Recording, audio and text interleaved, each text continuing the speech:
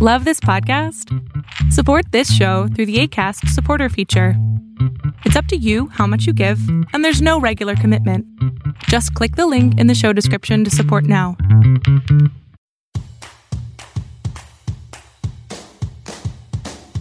Welcome to It's Not a Crisis. I am your host, Doran Wallach. I'm an entrepreneur, a mother of two, a wife, and a 40-something, trying to figure out what is happening in this decade. Why is no one talking about it?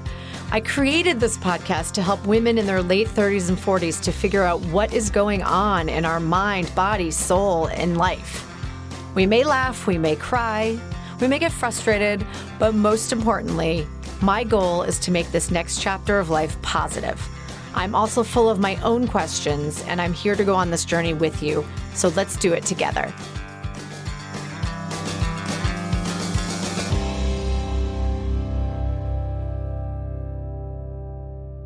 Hi, everyone. Welcome to another episode. This has been will be a crazy week for me because I'm recording 3 podcasts this week. And I just started thinking to myself, I need to get someone to come on to the show to talk to me about balance, an expert to talk to all of us about balance. Because when I get excited about something, I really go for it and I love it. I love doing this. So I don't want to pass up an opportunity when I have a great guest that's available. But balance is important. We need to figure out how to integrate that somehow. Also, I wanted to let you know that I am loving doing my Instagram feed so much. It brings me such happiness at the end of the day. And the flashbacks are like the best thing ever, not just for you, but for me. It makes me so happy to see all of your responses, and I love finding them. So thank you for that. I'll definitely do a couple of those a week. I try to do a couple flashbacks, a serious quote, a funny quote, and maybe a live or a stupid TikTok or something like that. The other thing I wanted to mention is if you could all from now on just send your questions for the podcasts to my email. It's not a crisis at Gmail. That way I can keep them more organized. I'm finding between the Facebook group and DMs and emails, I'm not able to keep up with everything. So send all your questions to it's not a crisis at Gmail. I will let you know that I got it.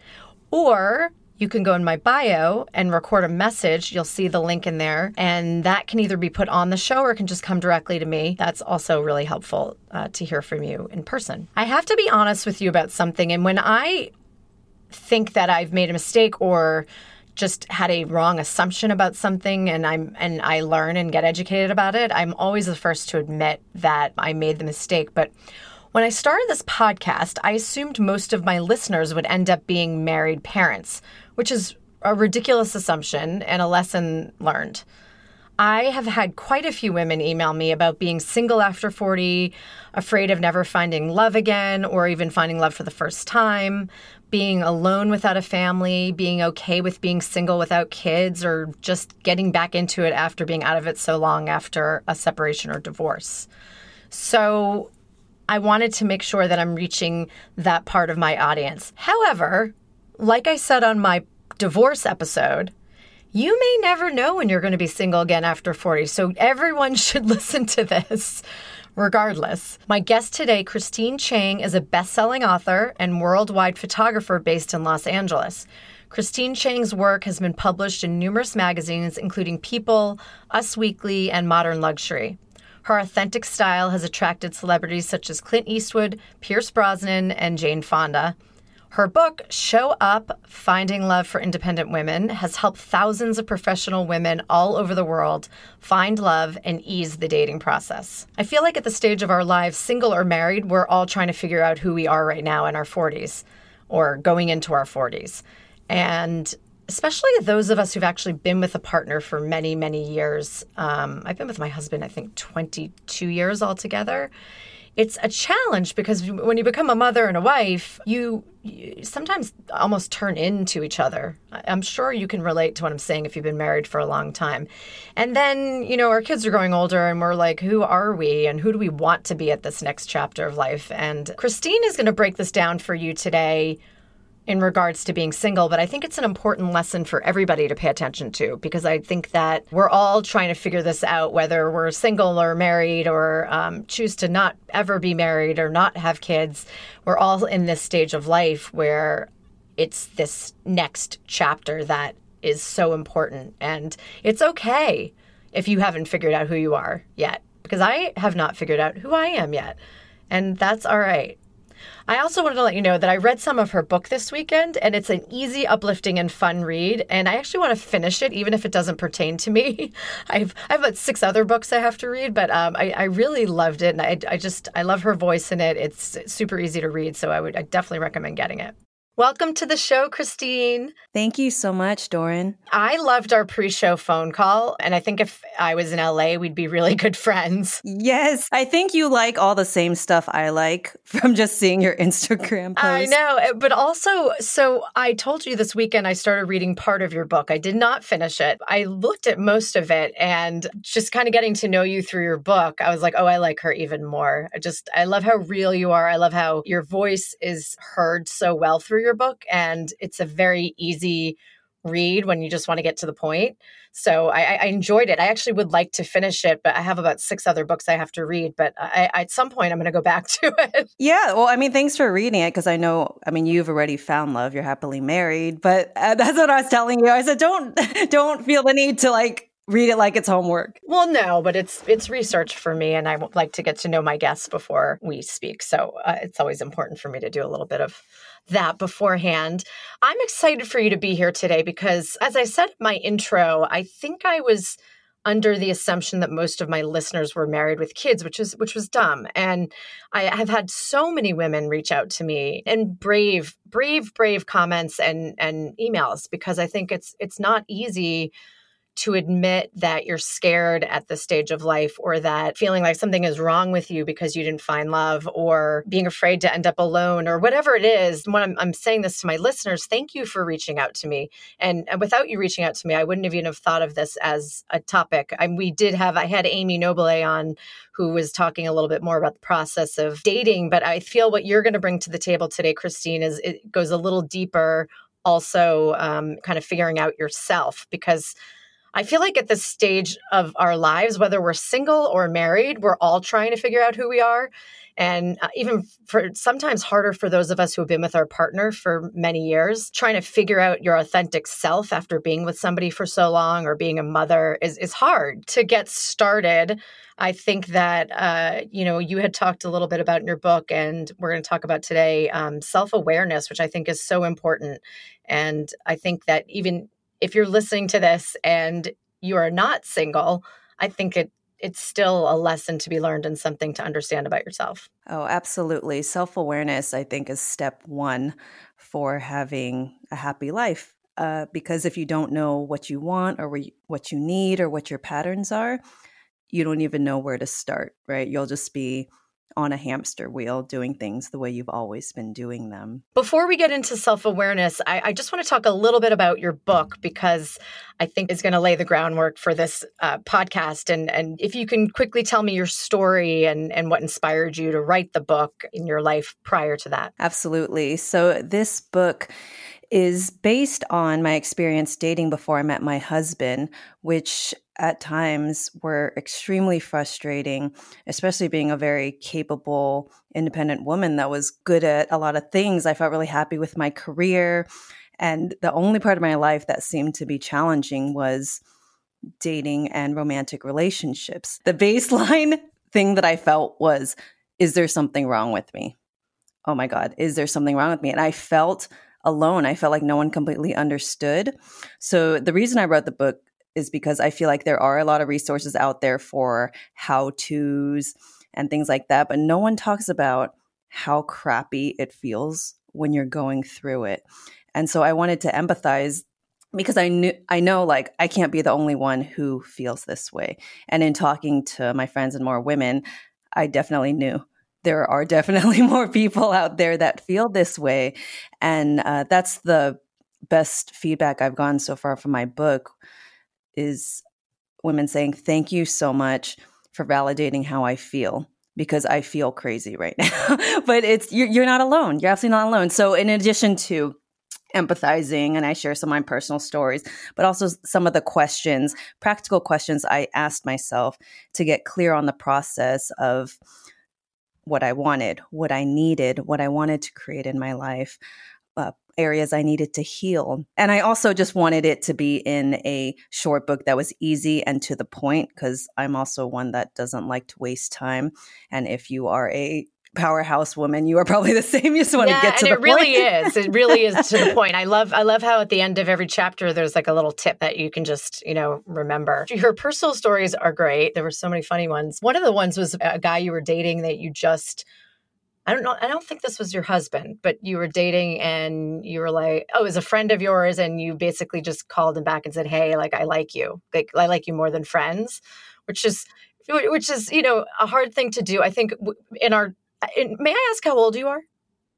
In our 20s, or, we were all part of this, like the rules book, and men are from Mars, women are from Venus, and all the stuff we weren't supposed to do or supposed to do, and a lot of game playing. So I loved that, because I feel like when you get to your late 30s and 40s, like you're just over the games. It's just like, let's do this or not do this. I thought it was very brave of you. So in writing the book, as we spoke about before, you had mentioned self-awareness, and I'd love to hear a little bit more about what that means in starting a journey of finding love. Sure. So with self-awareness, one first thing that you can start to dive into or ask yourself are, what are the stories that you have about love and relationships? And often they'll feel like the truth because that's what you've experienced. But a lot of it is just a story. For example, most men cheat, or I'm too old to find someone, or there's no good men out there. What you believe is true. So the more that you feel strongly about these stories, the more that you're going to find things to validate that it's true for you. So being able to distinguish what is truth and what is something that you just made up based on previous experience. And it could be also stemming, a lot of those stories stem from childhood as well. So, I mean, for me personally, when I went back, like all those, everyone like has triggers, all those stem from childhood stuff that just stacks up, maybe even subconsciously. And I've had so many moments where aha moments where I'm like, oh my gosh, that's where it comes from. That's why I'm sensitive. Can you give an example of one of those things? Oh, so for example, I'll use the example of feeling abandoned. Okay, so if you're really sensitive to someone not calling you back or not showing up or being late to the airport, there could have been something that happened. For me, it was when I was in grade school, my parents worked a lot. They were building their company when my sister and I were growing up. And oftentimes we would be the last kids on the playground to be picked up. And sometimes it would start to get dark. That's like how late they were. Or they would send one of their employees to come pick us up too. And I personally felt not important or forgotten about. So these patterns played out in my life where if I felt like I was forgotten about, like if a friend forgot to call me back or something, I'd be really sensitive to it. And it did play out in dating as well, where I took it really personally when I felt not important or abandoned or like he didn't show up. That was one of my patterns, actually. I was like, why do I keep feeling this way? So that was definitely one of the things that I experienced growing up that I learned with self-awareness. There's also a lot of other stories. Yeah, no. We'll say this. Just one example. Well, you know what, though? I think, I've had a few friends that have been divorced. And, my mom got divorced when I was 9 and she was 39. And so it was really just the two of us because my brother was older. And I learned a lot from just being alone with her. And she didn't meet my stepfather until about 2 years after the divorce, but it was the right timing because I think she had to do the work in therapy and she had to figure out who she was and what she wanted out of somebody. And they have the most beautiful, beautiful marriage. In fact, while I love my dad and mom separately, I can't even imagine them being married. So I just think my stepfather is so perfect for my mom, but I don't think she would have ever have gotten there because she went through a really hard time during her divorce if she hadn't done all the therapeutic work prior to that to figure out, what are her triggers in relationships. So I'm glad that you're mentioning that, because I think I've said to friends, I'm not an expert, but I really think you should spend some time on yourself before you jump out and date somebody else. And some of them have listened and some of them maybe not, or, have, whatever. It's not, I'm not the one to tell them what to do, but I do think it's important. Absolutely. And I would like to make it clear as well that I'm not a professional therapist or psychiatrist Neither am or anything like that. Neither am I, although I have a partial master's in social work. I don't think it counts. Well, I also recommend that it's great to get advice from people who have the result that you want. So if you have a friend who's in a marriage that you admire, I do feel that advice from them can be better than from a professional who's done studies on a lot of things, because how they're showing up is getting the result that you want. So I'm big on logic. So when I was single, I would often go to my married friends who had a marriage that I admired for advice, or I would just watch how they showed up. I liked that these women were really strong, had great careers, but they were also very soft with their husbands and very fair and reasonable. So I just watched. And funny enough, now my relationship dynamic with my husband is very similar to the people I sought out to for advice, because that's what I wanted to create. That's great advice. What would be your next piece of advice to somebody after learning more about their self-awareness? Sure. So, another important thing to look at with self-awareness are your patterns. Because if you have a pattern, it's not other people, it's not other things, it's you. You're the only constant variable. So, for example, if you tend to attract emotionally unavailable men, that is your pattern. It's not that all men are emotionally unavailable. So that is very important to know as well if you want to create something new. If you feel like what you're doing is not working, you do have to break those patterns. So the first step is being aware of them instead of being on autopilot. And a good way, this sounds really silly, but a good way to stop patterns, because if we're in late 30s, 40s, you've been doing things a certain way for a while now. So it could be comfortable. So to break those patterns, just to start reprogramming your nervous system, start doing little things that are different. Like if you always scramble your eggs, cook them over easy. Take a dance class where you move completely different than you've ever moved before, and start doing little things every day that kind of get you out of that comfort zone to break patterns. And then eventually, because you know how they say how you are in one area of your life kind of pours into all other areas. After you have the awareness and you start doing these, of course, it takes a lot more courage to break the bigger patterns. Like, say there's an emotionally unavailable guy that you're kind of dating, and it's like yes or no. You need to learn to say, no, this isn't going to work. And this is also, we can go into clarity of what you want, because once you're very clear on what you want and what you need, you'll have a lot of more confidence in dating. Seems kind of daunting, though, to get to that point. But I think, is it just experience? Is it just... Yeah, it gets easier with time.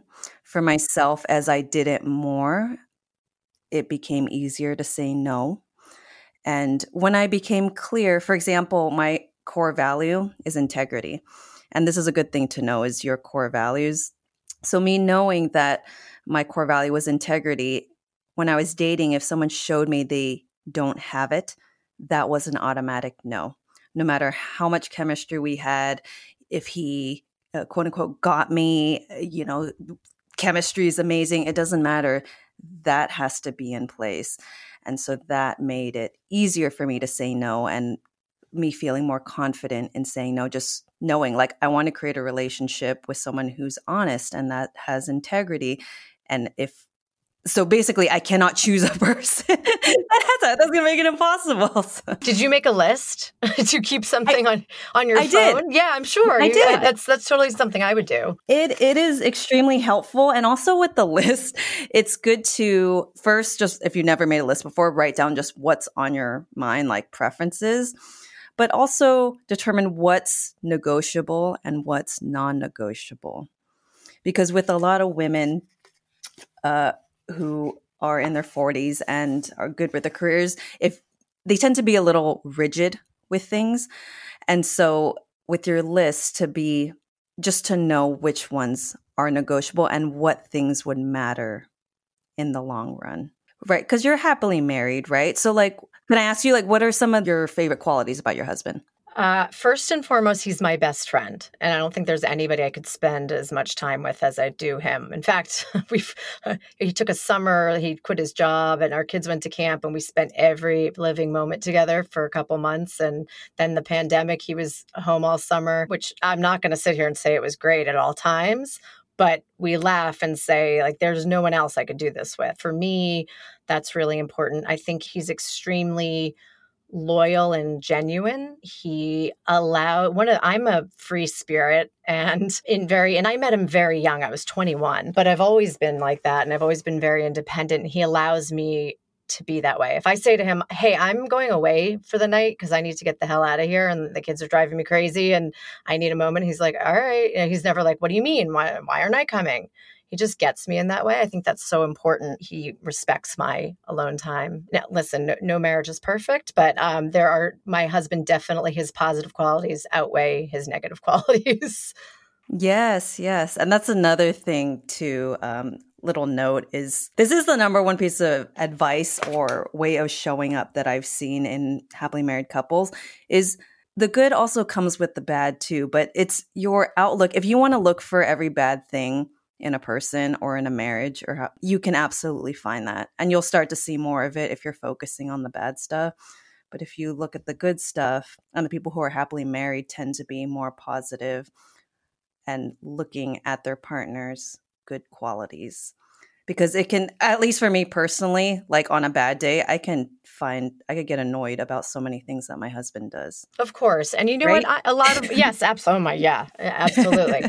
I mean, there was a moment this summer where his chewing was driving me. I was like, I can't be in the room with you while you're chewing. He like chews with his mouth closed, but I went through a period, we went through a period in our marriage where I think I started to question everything and it was just something that I was going through. But I really started looking at our marriage and my husband and I was maybe thinking I needed certain things at that time. And after doing the work and therapy, I realized that it was, first of all, you're never going to find everything in one person. It's just not, it doesn't happen that way.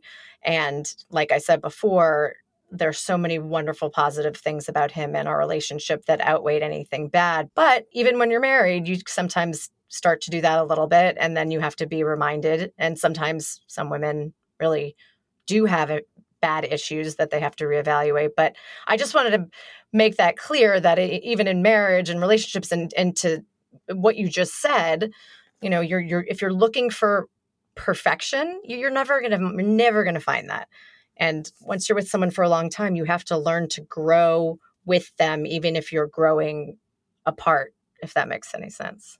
Absolutely. And this is where I think community comes into, where having friends and interests outside of your marriage or your relationship is really, really important. I mean, humans are made to function in villages, and a lot of people, if you grew up on Disney and you watch rom-coms and things like that, it doesn't work that way. Like, you will be very disappointed, if you think once you meet a person that they're going to fulfill every single thing that you want and need. It doesn't work that way. So I do think a community, whether it's your family or friends, and also your own hobbies and things like that. And self-care, like you said, it's easy to lose yourself when you're married or when you have kids.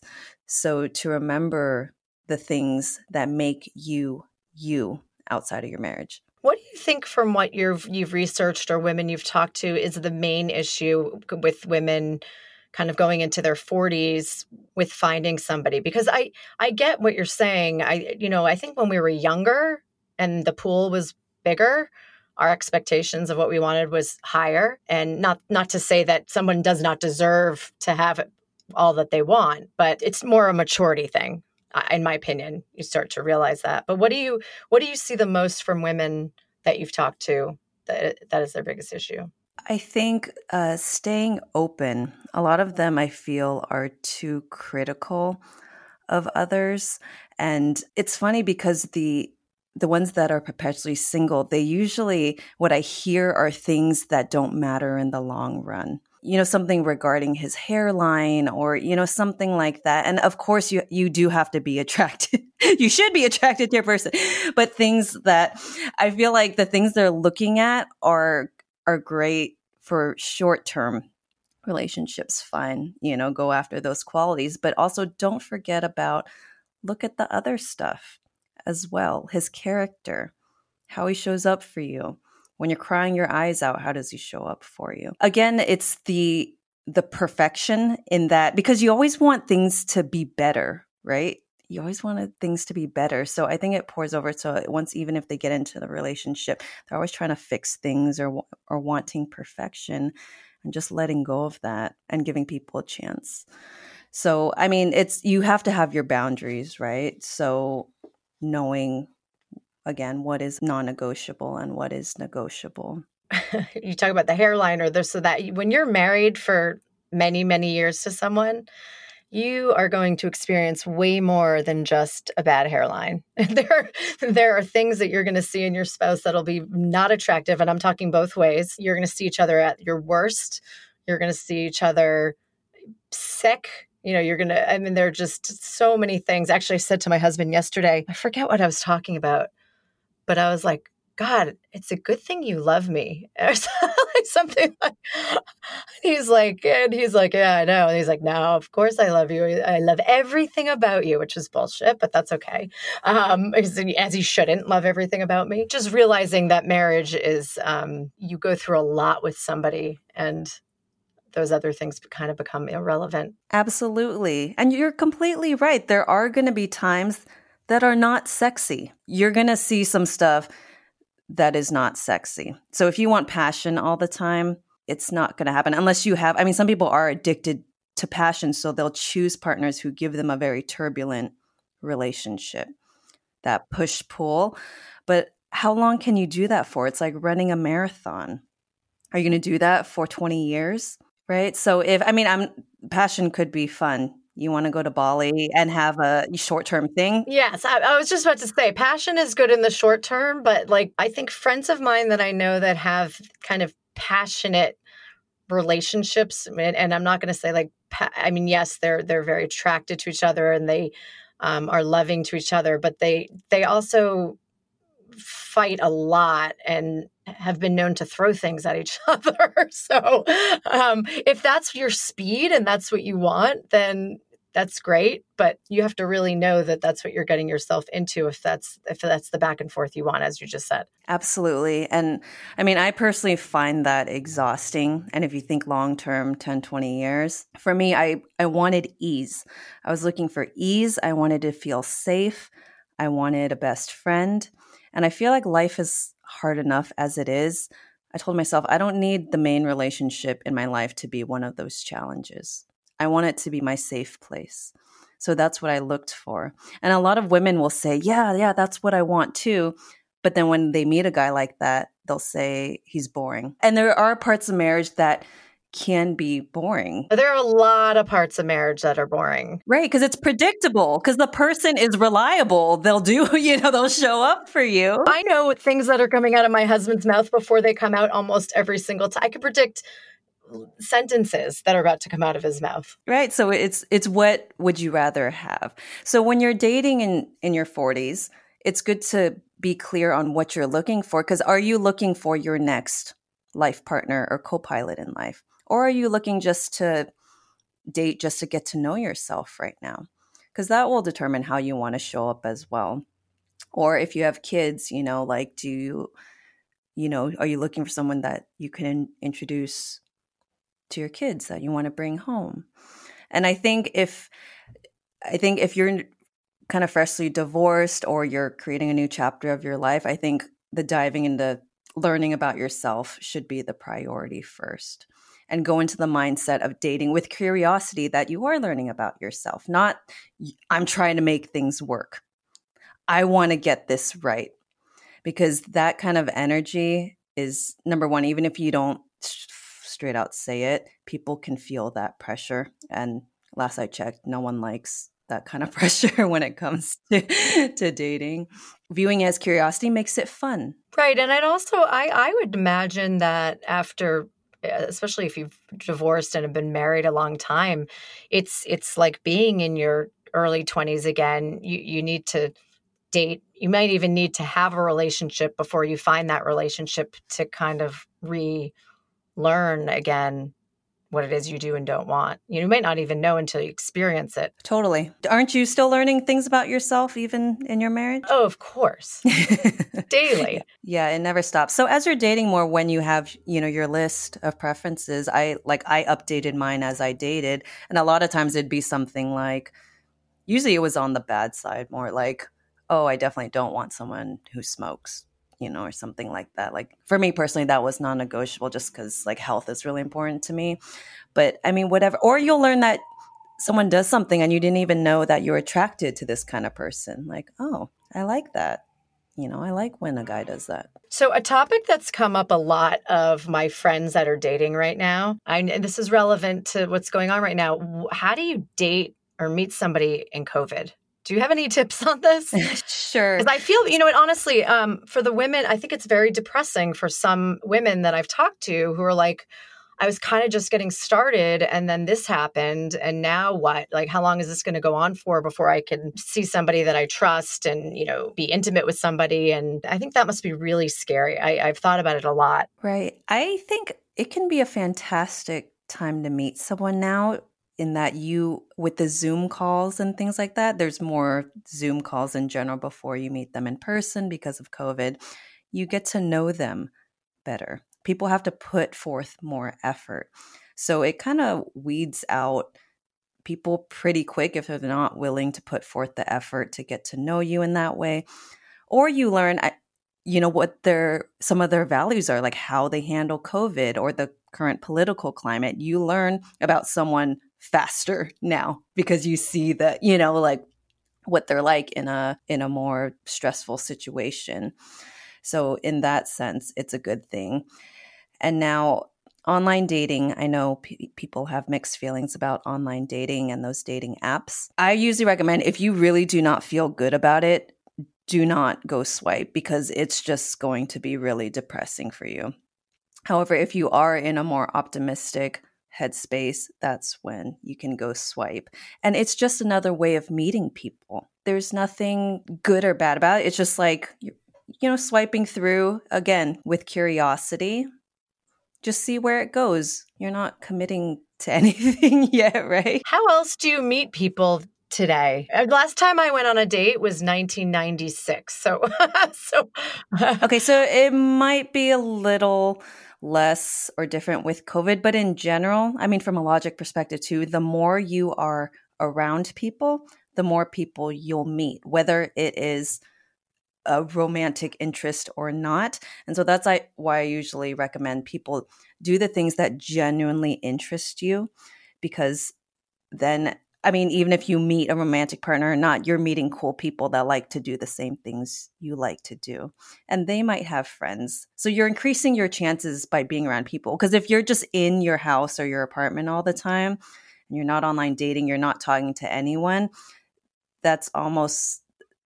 it's a very low chance you'll meet someone new because you're just talking to the same friends, right? And things like that. I mean, some women say that, but I'm so introverted. I mean, I grew up super shy and introverted, but it's something I wanted to change for myself. Number one, I did it for work. I needed to be a people person for work, but it poured over to my personal life as well, that I wanted to create, a community of friends, and I wanted to, date and meet a guy. So I had to learn to come out of my shell.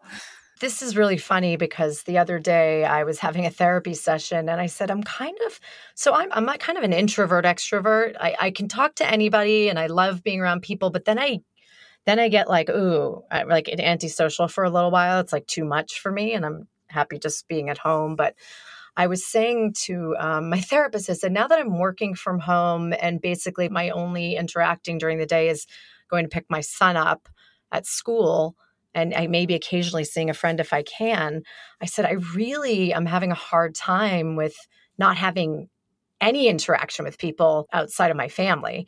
And she said to me, well, go join some sort of group or go find your people somewhere, whatever that is. And I said, it's COVID. It's not so easy to do that. She's like, Doran, there are things going on outside. There are things going on online. There are ways to do that. So I think that the advice stands for both dating or just being lonely at home at this stage of our lives during COVID. Absolutely. Yeah, a lot of people are feeling lonely right now. Yeah, just know you're not alone. And I mean, people feel different about COVID, but if you really don't want to be outside around people, I mean, you can join like an online book club. You just meet people, right? You just want to meet people. Everyone knows someone. Really focus on just feeling good and things that make you happy, because that is a good indicator that you're in alignment and on the right track. Because, I mean, in life, most people just say, I want to feel good and I want to be happy, right? So if you do feel good and you do feel happy, what's going on externally in your life, whether there's a partner or not, like those things matter less. Because sometimes people will get the partner and then they're still miserable, right? So it's like, what's the point? What's the point, right? Why do you want that? So when you're dating, it's just think about feeling good. Like what makes you feel good? And your emotional intelligence system, I think, is just very intelligent. And that will tell you if you're on the right track. I think also thinking about, I've mentioned this before just to women our age, but I think thinking about things that brought you joy when you were a child, as silly as that sounds, like what were your friends like at that time before you formed who you were and you formed insecurity and shine, whatever it is that happened as you grew older? Like what were you looking for in those people? It's interesting. Or, when I say that with interest now, like what brought you joy? I'm trying to bring back those things into my life. I have an electric scooter that I love, and I just go out on it and I go up the West Side Highway in Manhattan, and it just makes me so happy. And I loved scooting when I was a kid. And, I think it works kind of in that direction too. If there's something that brought you joy, maybe it's important to find a partner who also does that or lifts you or, makes you step outside of your comfort zone if you're a person that's used to sticking to a comfort zone. Absolutely. Absolutely. And you're right. A lot of our needs and our wishes and desires, it's the little kid in us. Those needs. And it could be something as simple as like start drawing again or just playing, being more playful with things, right? Not trying to get a result or not caring too much what people think. I mean, that's a tough one to work on. But the more that I personally worked on it, letting go, caring less what other people think, that's made life a lot easier. You had mentioned to me that you had 3 excellent questions to ask on a first date to get a glimpse of someone's character.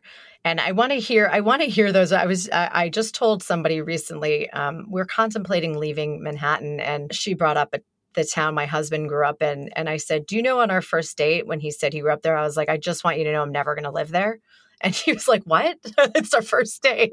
I was like, it's just not the town for me. So I just want to be clear about that. And it was very funny, but probably that's just who I am. I'm very much like, here's who I am. And if you don't like me, then move on. So tell me, what are the 3 excellent questions? Sure. And by the way, I love being direct as well. I think the distinction is when you're direct, it's more inquisitive instead or out of curiosity versus you're like interrogating someone, right? You're like, I'm just curious. Da, da, da.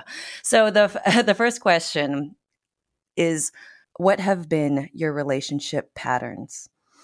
And I like this question because it shows how much self-awareness someone has, whether they've healed from previous relationships, because if they get triggered and I don't even want to talk about it, they're not fully healed from it.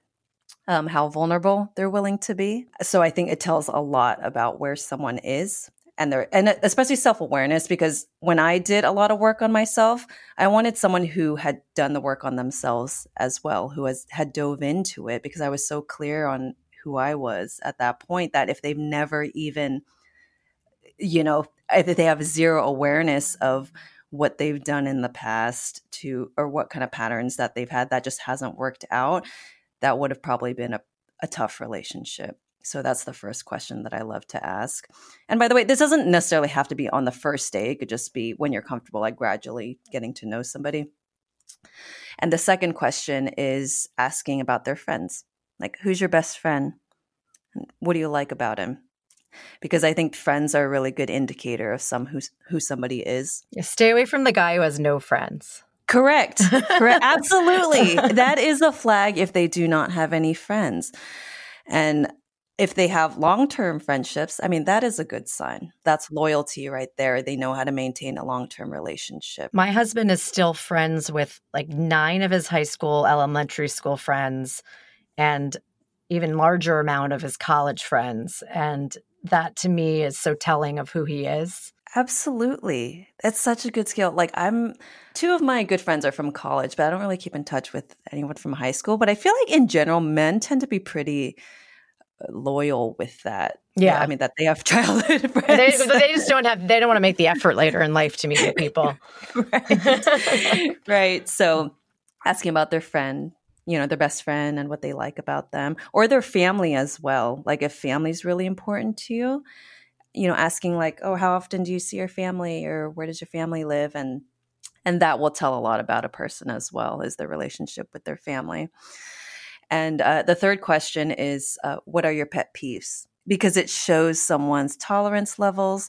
It shows whether they take responsibility for things or they're more blaming. Like, what is the tone that they say? Like, I can't, or like, I can't stand when people chew like that. Or is it like, I don't know, I have this weird thing with when people chew, like I'm really sensitive to it. So those 3 questions. That's great. I love that. Give you some insight. I love that. That's so, and also, I mean, if it's something that you do that is their pet peeve, that's a good red flag. If it's something that right, like maybe something you don't want to give up. It might be just part of no, that's what I do. What are the 3 important questions to ask yourself when choosing a life partner? Sure. So the first one, I mean, this might sound silly and obvious, but do they want to be in a committed relationship with you? Because some people, especially if you tend to be the chaser or want to convince someone something,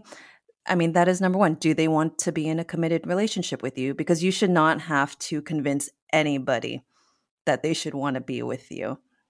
And for me, because my self-worth used to be not high in this area. So sometimes when I was dating, they wouldn't be sure.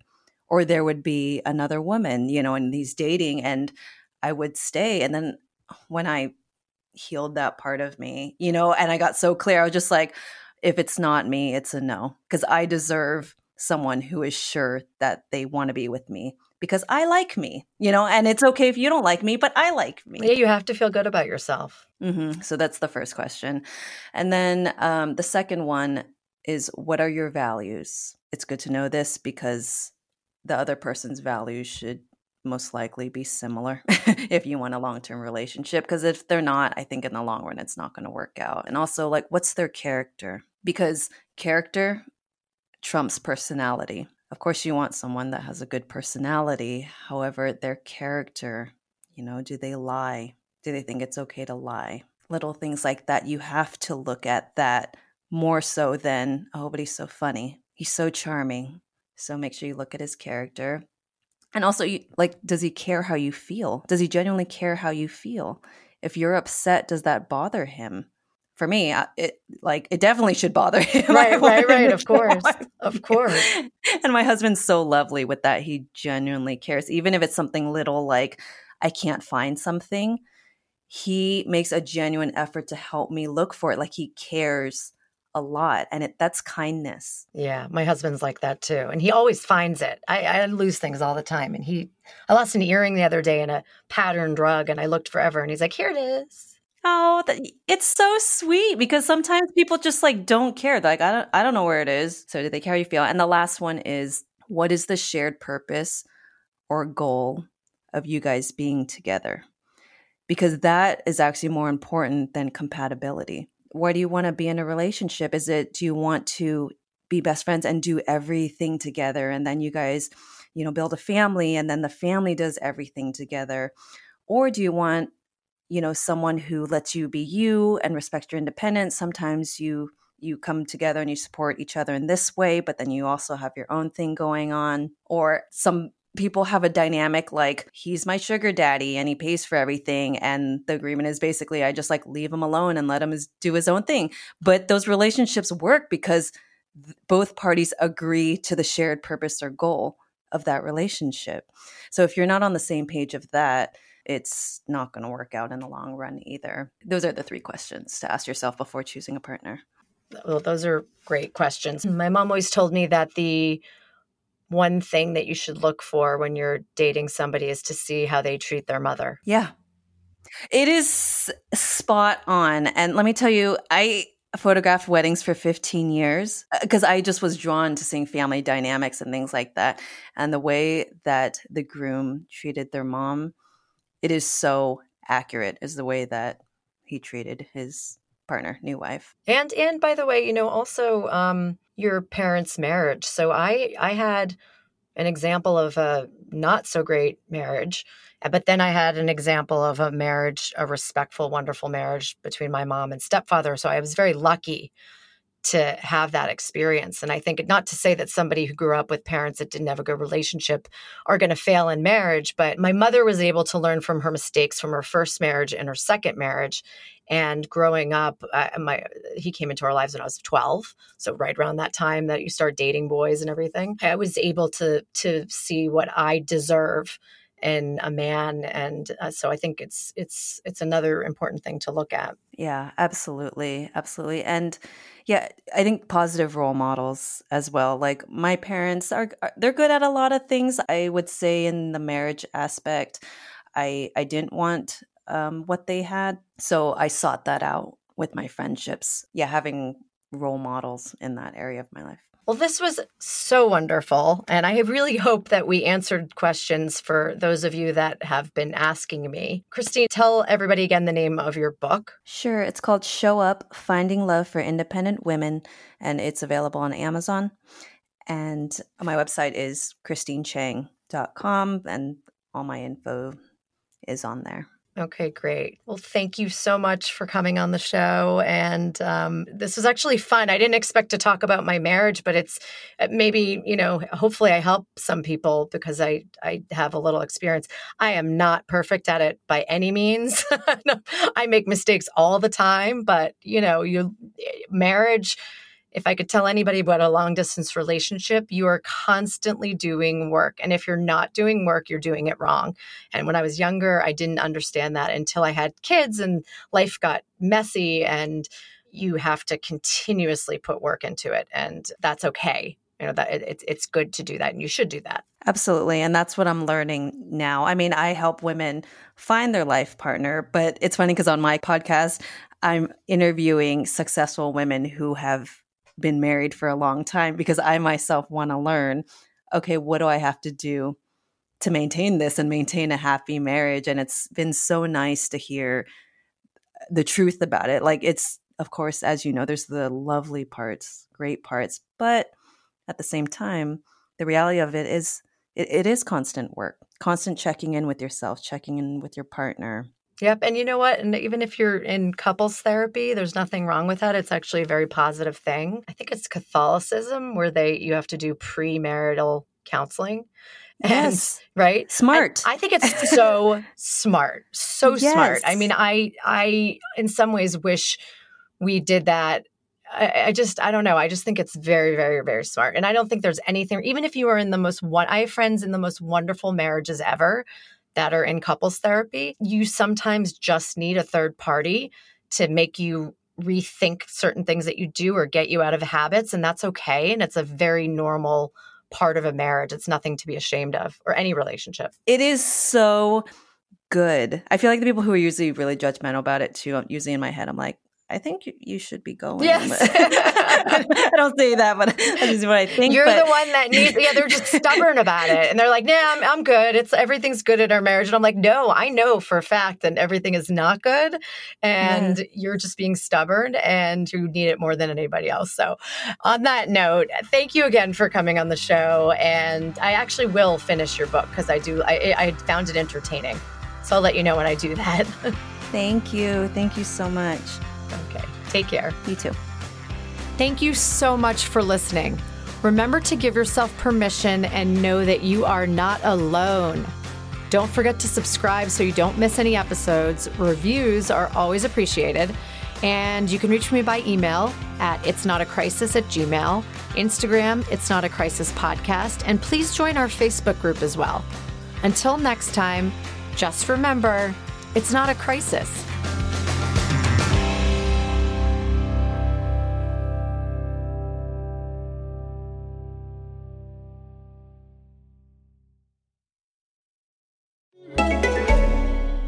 I like a bed that's really firm. I need something a little softer than that. Rest easy. With the Sleep Number 360 smart bed, you can both adjust your comfort with your Sleep Number setting. Can it really help me fall asleep faster? Yes, by gently warming your feet. Okay, but can it help keep us asleep? It senses your movements and automatically adjusts to keep you effortlessly comfortable. Sleep Number, proven quality sleep is life-changing sleep. And now, during the Ultimate Sleep Number event, save 50% on the Sleep Number 360 limited edition smart bed, plus special financing on all smart beds, only for a limited time. Special financing subject to credit approval. Minimum monthly payments required. See store for details.